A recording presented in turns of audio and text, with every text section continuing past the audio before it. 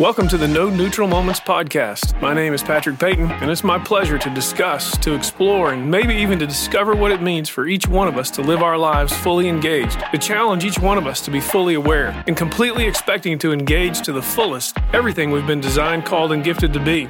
So with all this in mind, let's not waste any more time. Let's go ahead and get engaged.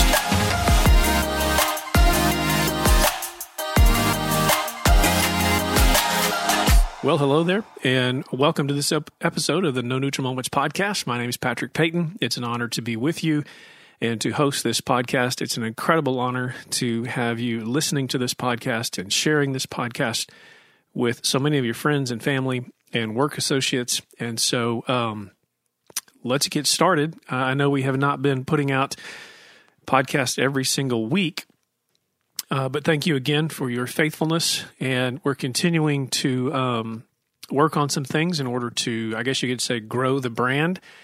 You can email me at Patrick at Payton, Payton, PaytonGroupLLC.com.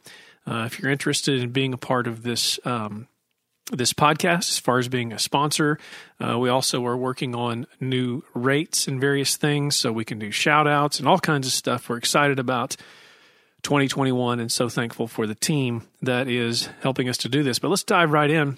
Not too long ago, I was given a book by a friend of mine called Leadership in Turbulent Times.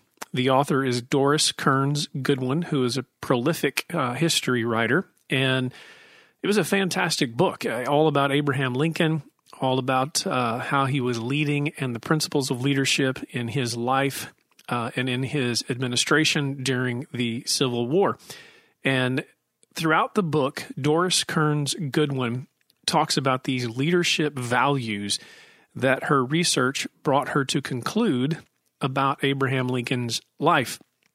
And when I read these leadership values, I immediately went to my favorite book, 7 Habits of Highly Effective People, and I wanted to see if there is truly nothing new under the sun, which is what the Bible tells us, then these principles are going to stand the test of time against each other, and they're going to be similar in each other. So what I wanted to do, given the nature of leadership in our country right now and what's happening all over the place with such vitriol, with such anger, with such what seems to be an inability to have a discussion, I think it's just important for us to continue to take a deep dive into leadership, because every single one of us is a leader. Every single person has influence in their lives.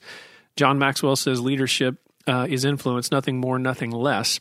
And every one of us, as we're trying to discover what we're designed, called, and gifted to be, need to understand that in our design, we are actually called out as well, and we must work on the giftings of leadership. And so we remind ourselves of these values of leadership, these principles of leadership. So I'm going to try to go through them. I'm going to go through them kind of quick with you because there's 9 of them. You might want to listen to this podcast a couple of times, or take note of one you might want to apply, or 2 you might want to apply, or take one a week, take you a couple of months. But let's get going. And again, this is out of the book Leadership in Turbulent Times by Doris Kearns Goodwin. And I'm comparing it to the teaching of 7 Habits of Highly Effective People. And the subject matter is the leadership values from the life of Abraham Lincoln. So let's dive right in. The first value that Ms. Goodwin points out is the following: acknowledge when failed policies demand a change in direction. So you could read it this way. You could say acknowledge when failed efforts, acknowledge when failed plans, acknowledge when a failed strategy demands a change in direction. You know, sometimes we get so set in our ways, and we can be so stubborn and maybe even myopic that we just don't want to admit, you know what, this is not going to work, so we're going to have to change it. And you have to give yourself permission to do that. What you compare that to is what Covey talks about when he discusses shifting your paradigm. And what you have to do is take a look at the paradigm that is really not working for you, that's not producing the results in your life that you really are hoping for and that others around you need. And you have to give yourself permission. You also have to give yourself or practice humility to say, you know what, this is just not working. And so it begs the question we have to ask, okay, are there practices, are there values, are there policies What in my life is not working the way it should be working? and therefore I need to give myself the permission to establish a change in direction. It's a really personal question, and it's one we need to ask. Let's move to the second value. The second value says, gather firsthand information and then ask questions. And there's some subpoints to that, such as understanding the emotional needs of each member of the team. And Lincoln was really a master at this, especially with the cabinet he had around him, because he did not establish a cabinet around him that all agreed with him. He actually invited what one person has called his rivals around the table. And so he took the time to understand the emotional needs, because those emotional needs matter. And we live in a day and time as well where emotional needs matter. The second subpoint to gathering firsthand information, then asking questions, is set a standard of mutual respect and dignity. And that's just the back and forth of honoring each other's emotional needs. So really set a standard where you're going to give respect and you're going to expect respect and you're going to give dignity, because after all, these are human beings we deal with every day, designed in the image of God. And the third subpoint to gathering firsthand information and then asking questions is to be accessible and easy to approach. For someone like me, that means you even have to practice your countenance that may not even appear like you're approachable, when deep inside you really are. You want people to know that you're approachable and you're accessible. So you have to make sure that you are. That also means you have to make sure if you have a door on your office that it's not always shut, and that people realize that you are accessible. Now, what does Covey say about this in 7 Habits of Highly Effective People? When Lincoln is saying gather firsthand information, he's also demanding that it not be obviously secondhand. He wants to get to the source. He wants to get to the best information. Then you're able to ask questions about real good information. Covey would say it this way: seek first to understand before being understood. Seek first to understand before demanding to be understood. And I think the second thing that Covey would add to this is this principle of practicing win-win situations, not win-lose, not lose-win, not just check out, but really practicing a way that you can sit across the table, so to speak, and you can try to find a way that's a win-win. The other word that Covey will use is the word synergy. So again, that's the second issue. Gather firsthand information, gather great information, do your research, get your data, and then ask a lot of questions, and do it with the emotional needs of each team member being respected. Do it with great respect and dignity, and always be accessible and easy to approach when you're going through the process. Third thing, find time and space to think. Lincoln was a master at this, whether it was a walk or a horseback ride. In the most stressful times, he would intentionally find time and space to think, and not to veg out, but to really get into nature. In his case, in our case, you're going to have to figure out where that is that you can find the time and space to think. Oftentimes, it has to be a different space than just your office or your house. Maybe it's a park, maybe it's a walk, maybe it's a run, whatever it is. But finding the time and space to think. Going along with this is the thought of finding ways to cope with pressure and to maintain balance and to replenish your energy. And most of us are not very good at replenishing our energy. What would Covey say about this? This is probably, if you've read 7 Habits of Highly Effective People, you know this is the easiest one to figure out. Covey would call this sharpening the saw. And, he tells the story about you can use an axe that's dull and whack at the tree all you want, but if you'll just take some time to sharpen the saw, you can cut the tree down faster. So in this regard, this leadership value in the turbulent times of the Civil War, if you and I think that we don't have time to think and our issues are pressing, imagine being Abraham Lincoln trying to lead the nation through this devastating war called the Civil War. And the principle and the value that he applied was always finding time and space to think. Demands the question, are you finding time and space to think? Whether it's early in the morning, whether it's late at night, middle of the afternoon, what time are you giving yourself to think and to meditate so that you're asking the right questions and you're determining the right policies if you work yourself back up through the list I've already given you? Let's talk about the fourth one.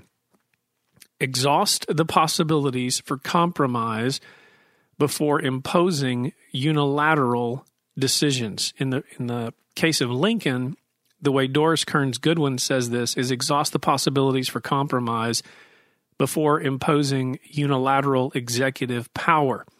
This is probably more applicable for those of you that are in, for lack of a better word, executive positions where you can pull rank or pull authority and make a decision, and it might hurt certain people or certain departments or whatever it is. But what Goodwin points out to us is how many times Lincoln, surrounded by those who supported them and those who were also rivals, but in his administration, working for the same nation, would exhaust the possibilities for compromise. Better word than compromise is synergy. In other words, a solution that the two of you would not come up with individually, but together you come up with even a better plan before you make the decision to just unilaterally decide. A bit repetitive in that, but she's not eliminating the fact that in Lincoln's life, he had to sometimes make a unilateral decision and exercise executive power, but it was a last resort if he couldn't work through firsthand information and asking questions, thinking, and then working with his team to exhaust possibilities. This can be exhausting, obviously. This can take more time than we want to give it. This can be frustrating in leadership sometimes, but the higher you go in leadership and the more responsibility you have, oftentimes the slower you have to go to ask a ton of questions, exhaust possibilities, look for compromise or synergy. What would Covey say about this? A couple of them we've kind of already alluded to, but Covey would call this working with a think win-win mindset. We've already talked about that. Covey would talk about how this is seeking synergy, not just compromise. And another phrase Covey would use is creative compromise. Let me give you a couple of subpoints when you're working through exhausting possibilities for compromise and synergy before you impose unilateral power. One is do enough thinking while you're finding time and space to think that you are anticipating what the contending viewpoints are going to be.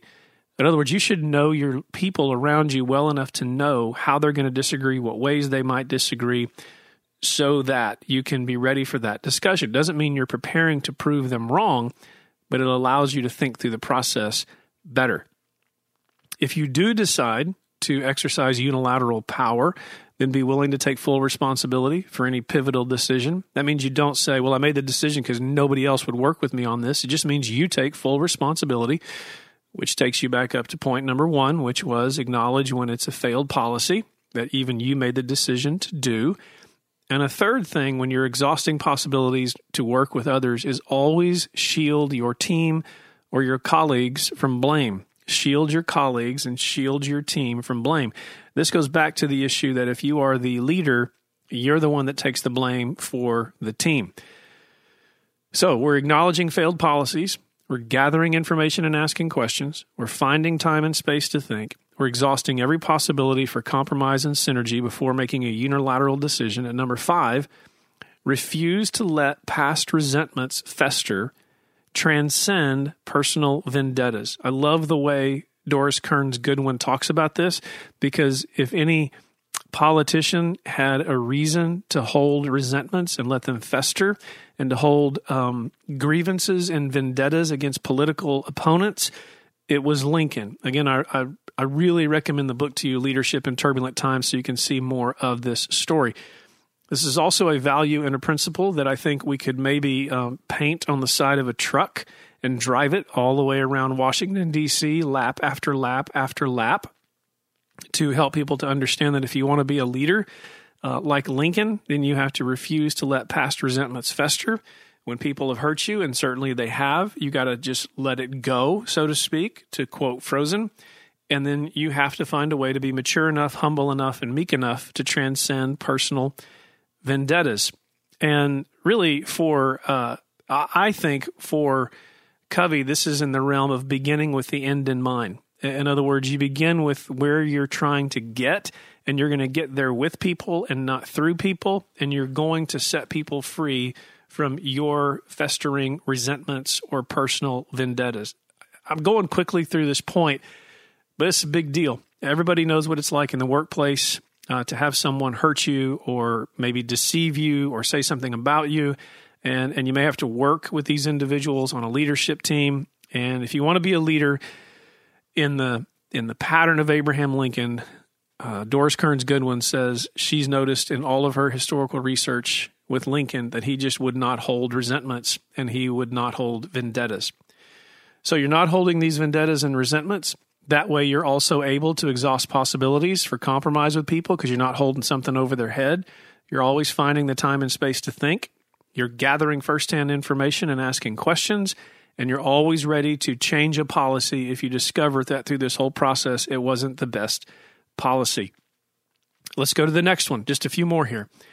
Maintain perspective in the face of both accolades and abuse. Maintain perspective. That means you got to know who you are, you got to know what you stand for, and you got to know where you're going.